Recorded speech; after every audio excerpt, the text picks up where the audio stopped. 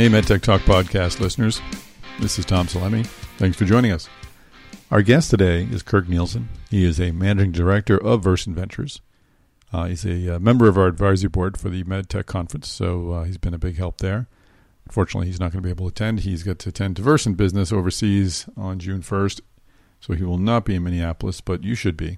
He was going to assist us with our venture panel, but I handed the keys over to Joe Biller of Sightline, and Joe's doing a great job. So we look forward to that presentation. But Kirk is here today to talk a bit about himself, to tell us how he got into MedTech, what path he took to land a great job at a great venture firm, and most importantly for you, what Versant intends to do with the $400 million it just raised.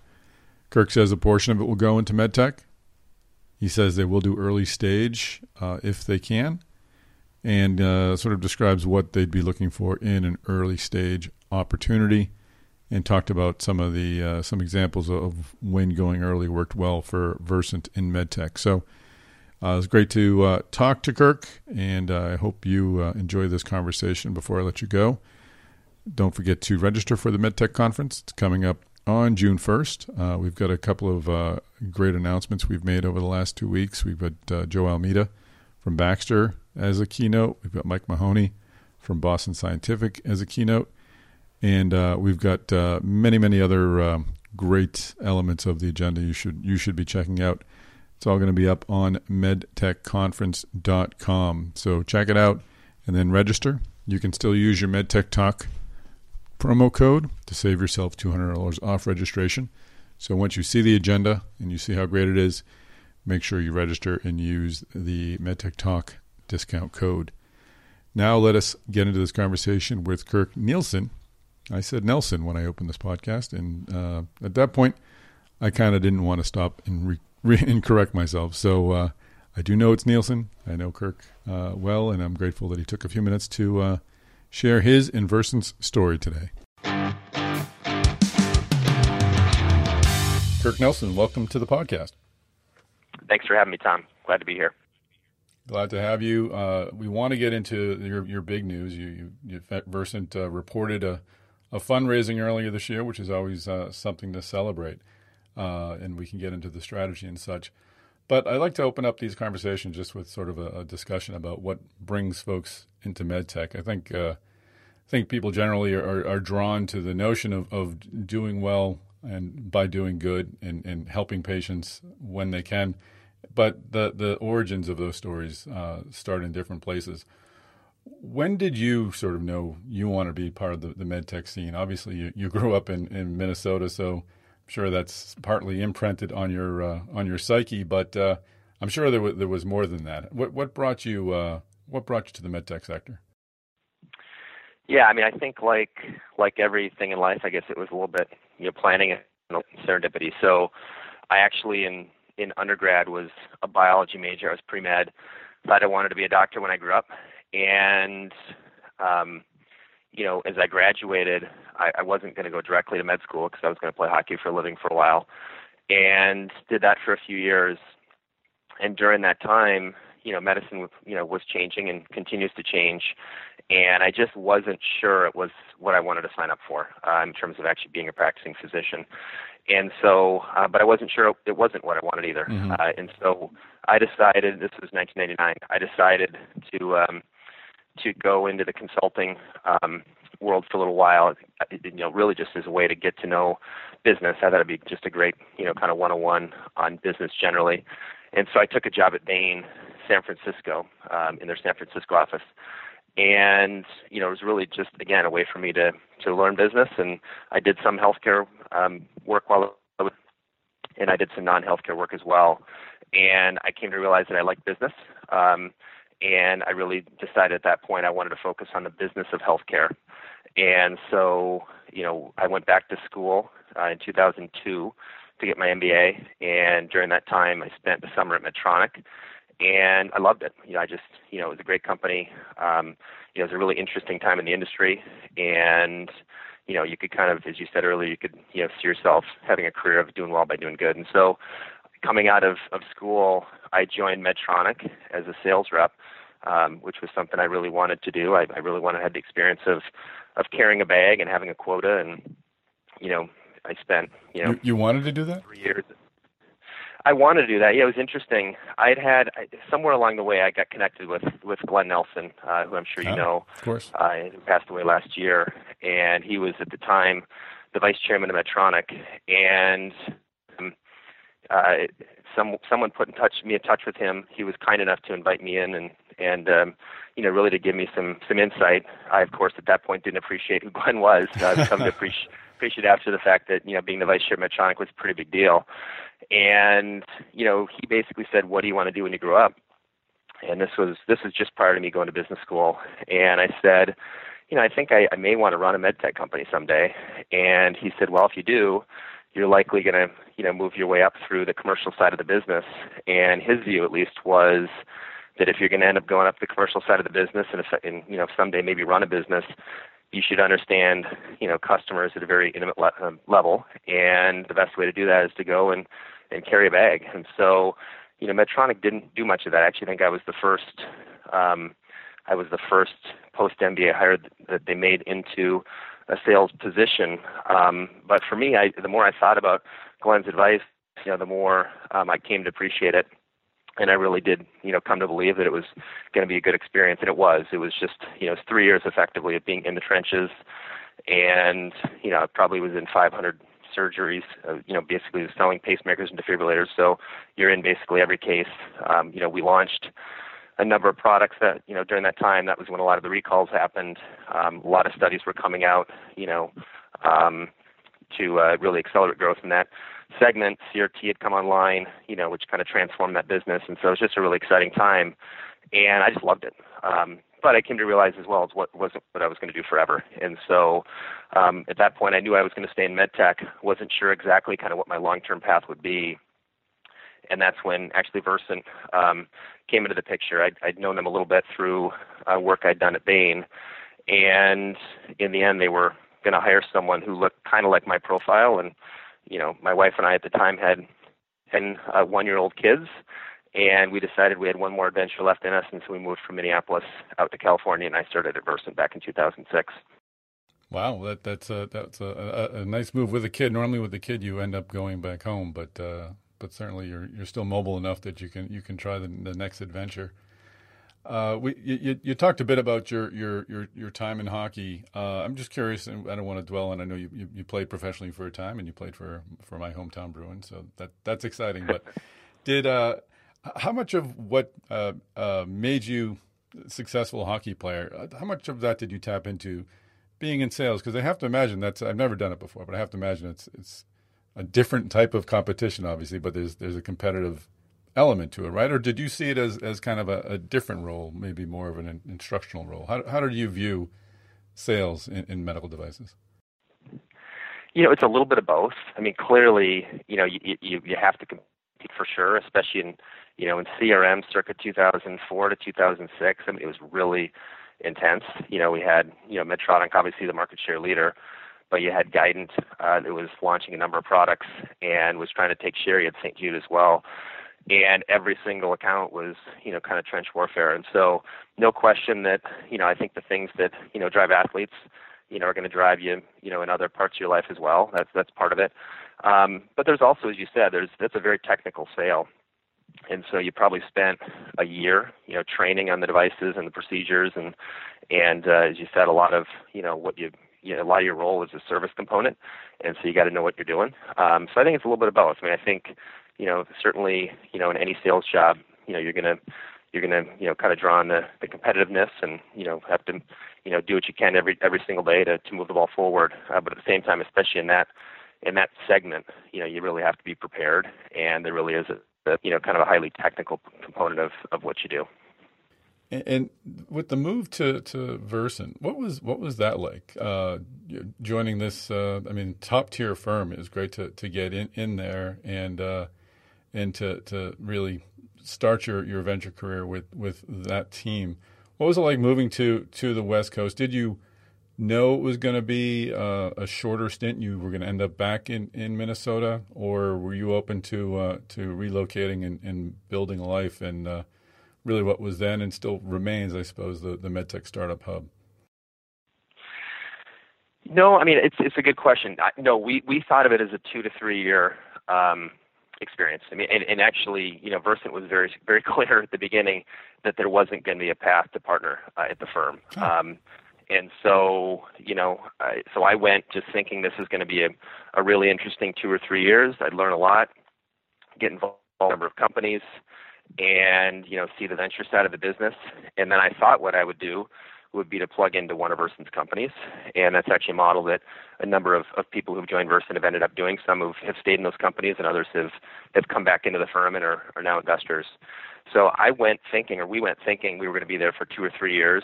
We didn't know at that point if we'd stay in California longer than that or end up moving back. But no, the plan certainly wasn't to go and, cut my teeth at Versant in California and then come back and open an office for the firm. Again, I think that, in the end, a lot of that ended up being serendipity as well. But the plan was just to go to get a, really what I thought would be a really valuable 2 or 3 experience with the firm. So you didn't go to Versant with you were specifically told there was not a partner path in front of you? Yeah, and it wasn't just for me. I mean, I think every associate that the firm's hired has been told that, and I think it's actually good in a way, because I think otherwise you get into an issue where expectation setting goes awry and people get disappointed, and so it has been the case that some people who were told those things have stuck around longer than that. But I went in very much thinking it was going to be a 2 to 3 year experience, and it turned out it's now been 11 in counting, But that was when I went in. That was the expectation. So what went into changing that writing on the wall, changing their mind, changing your mind, and then actually becoming a partner at the firm?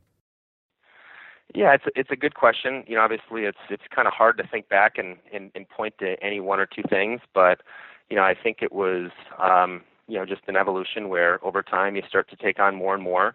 I think anyone who ends up becoming a partner at a venture firm, at some point, needs to wear 3 different hats. One is making investments and generating returns. A second is, to build the firm and playing a key role on that dimension. The third is helping to raise capital. Over the course of the last 11 years, I've had the chance to do all 3 of those things, and obviously I've had a lot of support along the way. And so I think it's just been kind of an evolution over time. And this sounds like it's a situation that's going to work out for you long term. Yeah, I mean, so far so good. So yeah, we just we just raised our 6th fund, and at this point, we'll start investing that fund probably in the next month or so here. And the strategy, as I think you and I've talked about before, is very very similar to the strategy of our 5th fund, and that's going to be 80% biotech, give or take, which is down a little bit from what we've done in our earlier funds, and I can share more about that, but still very much, focused on and excited about MedTech as well. So that'll comprise the rest of the fund, so 20% or so, and I head up those values out of our office here in Minneapolis. Yeah, well, let's get into the fund. It's a $400 million fund. When did you begin fundraising, and what was provide a little color on the fundraising climate? What was it like out there? Yeah, it actually was pretty good. I mean, so as you know, the fundraising environment as we raised our 5th fund, which was really kind of 2012, 2013, was really tough. You kind of had to run the gauntlet of LPs that had interest in venture, and at that point, there was some concern about venture returns broadly, not just healthcare, but broadly healthcare or venture firm venture returns. And you also had, post 2008. A number of LPs that were still working through allocation issues where they wanted to be a certain percent allocated to private equity. And in many cases, because public markets had dropped so much and they had, on their books at least, a number of highly valued, quote unquote, unicorns, in many cases they weren't, putting new capital against the category. And so you had that, you had healthcare, which I think there were questions around, can you generate, top-tier returns in healthcare, and then, specific to early stage, the question was, you can get to good cash on cash multiples, but can you get an IRR that makes sense? And then obviously relates to time to exit. And then I think what's changed between then and now is you've obviously had, I think it's 2 things. I think one is you've had really kind of a amazing exit environment over the last 3 or 4 years in life sciences broadly, both M&A and IPO. And I also think firms, Versant and otherwise, have gotten a lot smarter about business model and, trying to find ways to generate high quality returns in shorter periods of time. And, one way we've done that we talk about is build to buy, where we bring in a corporate investor from the beginning, and effectively, instead of building a spec home, we're building a custom home for that buyer, and that's one way we do it, but there are others as well. And so, I think as a result, when we went out earlier in 2016, we went out, I guess it was late spring. I think the market receptivity was good, and so we ended up, we targeted 350. Ended up closing at 400. They really had it wrapped up kind of late fall, and then ended up closing, I guess it was very early part of this year. We're going to take a break from this conversation to just remind you to sign up for the MedTech Talk newsletter. We'll send it to your inbox each week. We'll do it for free. All you need to do is give us your email. So if you're subscribing to this podcast, but you're not receiving the newsletter that accompanies it, just go to medtechconference.com. You'll be able to sign up for the MedTech Talk newsletter, and you'll get our future podcasts sent directly to your inbox, some choice videos from our interviews and our past programs, and again, additional links and such that sort of embellish and amplify the message of this podcast. Now let's get back into this conversation with Kirk Nielsen. And is this the first fund raised without any of the founding partners listed as managing directors? I see the managing directors listed as Brad Bowles and Darrell Davis, yourself, Tom Wovoda. I was having trouble saying his name. Voivoda, yeah. I was close. And Robin Prager. I mean, I was there in 99 when Versant first formed, and obviously knew a lot of that team. Is this the first time that the fund has been raised without any of those founding folks as part of the story? Yes. So both Bill Link and Sam Clella were involved in our fifth fund. They were managing directors in title and really played a kind of a strong advisory role. But heading into the newest fund, in terms of kind of the managing directors on the cover, it's the names that you mentioned. And so this would be the first fund that really would be a fund raised, kind of without any of the original founding partners, explicitly involved. That's a remarkable transition. It's not common where a firm can really move on to sort of a next generation of partnerships or partners. How did that play into the fundraising process? I'm sure it was a topic of conversation. How were those questions sort of addressed? Yeah, I mean, I think a lot of those questions, came up last time around. It was we raised the fifth fund. That was really the first fund where, there was a kind of a meaningfully different team in terms of, who was involved in investing Fund 4 and then who was involved in investing Fund 5. And as you said, I mean, these are, I think it's a testament to Versant and, what the founders have built and I think what the, next generation of partners have built on top of that. I think we were able, as a result of transition and, be in a position where, we were able to raise that fifth fund, which was a difficult fund to raise, as I talked about with the environment. But really the message heading into Fund 6 was really it's kind of a more of the same fund. If you look at the team that invested, the kind of the latter half of Fund 4, all of Fund 5 and the team that will invest Fund 6, it's largely the same. So it's really a story of continuity at this point, which I think is the LP community. It's a pretty conservative bunch, so I think that resonates. Terrific. Well, let's talk specifically then about how you're viewing MedTech. You mentioned some of the innovative approaches to investing in biotech, build to buy.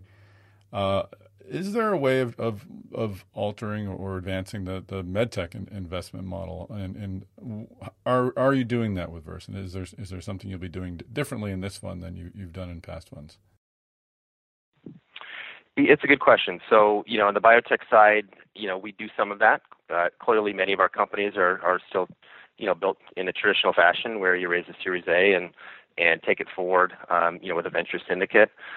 I think we've done certainly more in Fund 5 and expect to in Fund 6 of these, build-to-buy type deals. In some cases, it's with, in some cases, it's with explicit rights that a corporate investor will have. In some cases, it may not be.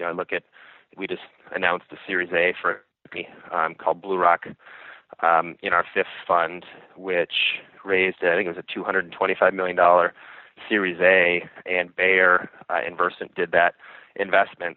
That's obviously going to be, war chest that company can take forward. It's in the regenerative medicine space, and that didn't really come with rights. So, I think you can get real meaningful corporate engagement, without giving up rights. On the pharma side, in some cases you will. On the med device side, we've done some of that. We certainly have done some structured deals, at the early stages along the way. But as you know, I think, it seems like med tech companies have been less aggressive on that front. But you've seen some of it. You've seen some, in many cases it's debt, it could be equity, but these option-based deals where a corporate investor will come in and invest with the opportunity to buy the company at a certain point. In some cases that is happening early. And I think you've seen, some groups like Foundries, which are trying to rethink their model. You mentioned Stacy earlier. I mean, she's obviously was a part of that at Covidien, which I think was called Fire One, where they're bringing in a corporate from the beginning and trying to help shape and frame what they do with corporate participation, again, to make sure that they're building a house that someone wants to buy. So I think you're seeing some of that. I think you'll see more of it. I mean, my personal view is if you look at med tech companies today, large med tech companies, and compare them to big pharma, there's a lot of similarity. These are companies that have, their market cap and cash rich, but their pipeline poor, and they've got to find a way to build those pipelines in a way that's, P&L friendly. And, I think these kinds of deals are, one avenue that they can pursue to do that. So I think you'll see more of it. I think it's just we're probably 5 years behind where pharma is in terms of kind of deal making creativity. So is any hold up to this happening? Hold up, not the best term, but it sounds as if there's receptivity on the startup side, on the VC side. It really is just getting full engagement from the corporates at that level to make this happen. Is that correct? Well, I think it takes rethinking the model on all fronts. I mean, I think there's been a shift amongst VCs to be open to these. I mean, it used to be the case, the old adage was the best companies are bought, not sold. And so you'd kind of go and build a business and, someone would come and take you off your path and acquire you. And, you'd hope for a, huge takeout value. And I think VCs at this point realize that because of the funding gap on the investment side, you got to think differently. And so I think there's been an evolution there. I think if you think about entrepreneurs, many of the founders of tech companies are more kind of R&D centric. And so they may not come from a business development background. And so again, I think it takes some learning there of, what kind of deals might be possible.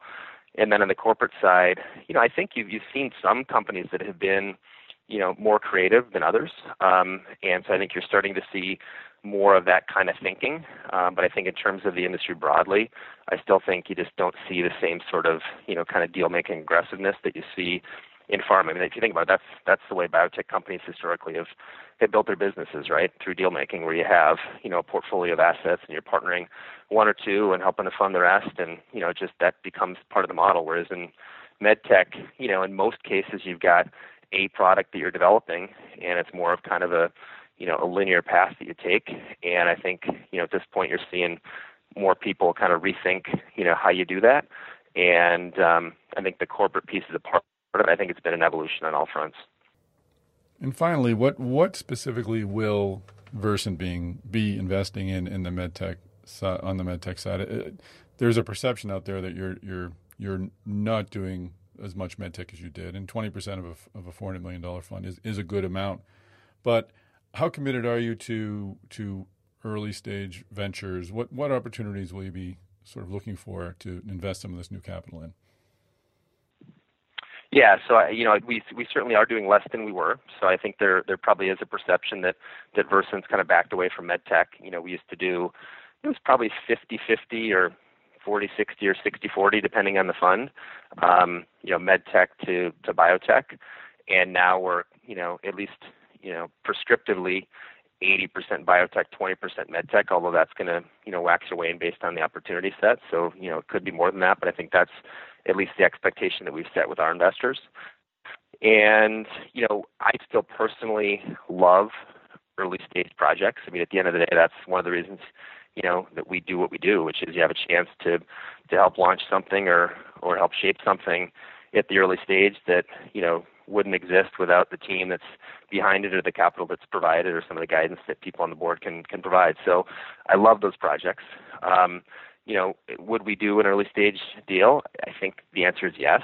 But, it would have to be, really compelling opportunity with a great team, differentiated technology, and with a strong view that there's the chance for an early takeout. Mm-hmm. And so you look at what happened in the mitral valve space over the last couple of years. We were fortunate enough to be in both 12 and cardiac and did well in both. And so that's an example where our view at least was that if you got to, proof of concept in the clinic, there was going to be a lot of interest, and it turned out that way. So, I think it would have to look something like that. I think our bread and butter deal in medtech right now would be a investment in a company that's commercial stage in the U.S., and a lot of it's going to come down to commercial execution and path to exit. And it's not that we don't believe you can generate quality returns at the early stages. I think you can, if you're selective about the way you invest. But as we think about portfolio, we have, of the 80% biotech, almost all of that is going to be early stage, big science, swing for the fences kinds of stuff. Mm-hmm. In many cases, companies that we launch out of academic research ourselves. So, we look at medtech as a part of the portfolio that, can provide some, nearer term, liquidity, chance to quote unquote kind of shorten the J curve and turn capital back to our investors. And it's kind of a nice balance in the portfolio against what we're doing on the biotech side. That's interesting because that's kind of the formula that had been around historically before medtech became more difficult to exit from. It was supposed to be the doubles, and biotech would sort of swing for the fences. So yep. It's certainly a consistent strategy. Okay, terrific. Well, it's great to have you on the podcast. It's obviously great to have Versant with fully loaded and ready to invest, and so happy to have your help with the MedTech conference. You have been helping. Unfortunately, I know you will be away on June 1st, but I'm sure you're telling your friends that they should be there at June 1st at the MedTech conference. Yeah, for sure. No, it's a great conference, Tom. Obviously, appreciate all the work you guys do on it. I will be in Europe that week, unfortunately, so I'll miss it. And I am bummed because I do think it's a great day. So, but yeah, happy to be involved, and I really appreciate you having me on today. Excellent. Well, thanks for taking the time, Kirk. Take care. All right, great. And that is a wrap. Kirk Nielsen, thanks for joining us on the MedTech Talk podcast and for sharing Versant's story. Good luck and congratulations with the $400 million fund, and we look forward to what new MedTech investments you'll be making with that capital. Thanks also to our MedTech Talk podcast listeners for joining us. Take a few minutes to give us a ranking on iTunes. That would be a big help. Also, do tell your friends about the MedTech Talk podcast if they're into MedTech innovation and creation as much as you are. Finally, don't forget to register for the MedTech Conference. Go to medtechconference.com. Use your MedTech Talk code and you'll save $200. And then we will see you in Minneapolis.